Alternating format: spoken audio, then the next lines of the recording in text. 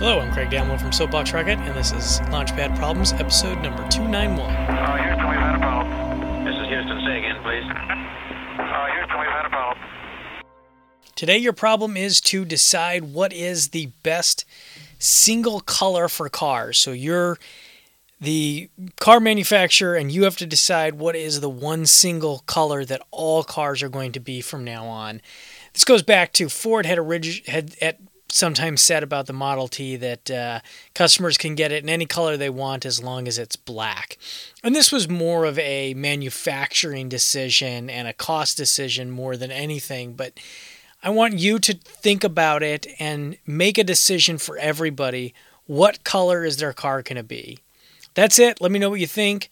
You let me know, email lpp@soapboxrocket.com, or let me know on Twitter @soapboxrocket. And if you like the show, let your friends know about it by pointing them over to our website, lpp.soapboxrocket.com. Thanks.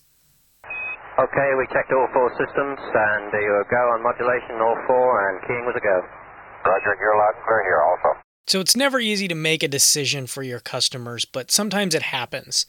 So think about what decisions you're making for your customers, and think about what information you have to gather to make those decisions. So go back to the car problem and think about what it is that drives people to get the colors they do, what colors mean, what colors imply, and then, think again on the problem of what information do you need to decide what color car you're going to make for everybody. And then do that in your own work. When you're making decisions for customers, think about what information you're gathering to make those decisions.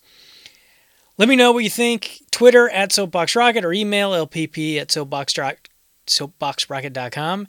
And if you like the show, you can support the show in two ways. First, by taking one of our courses at courses.soapboxrocket.com, or you can donate directly at glow.fm/launchpadproblems. Thanks.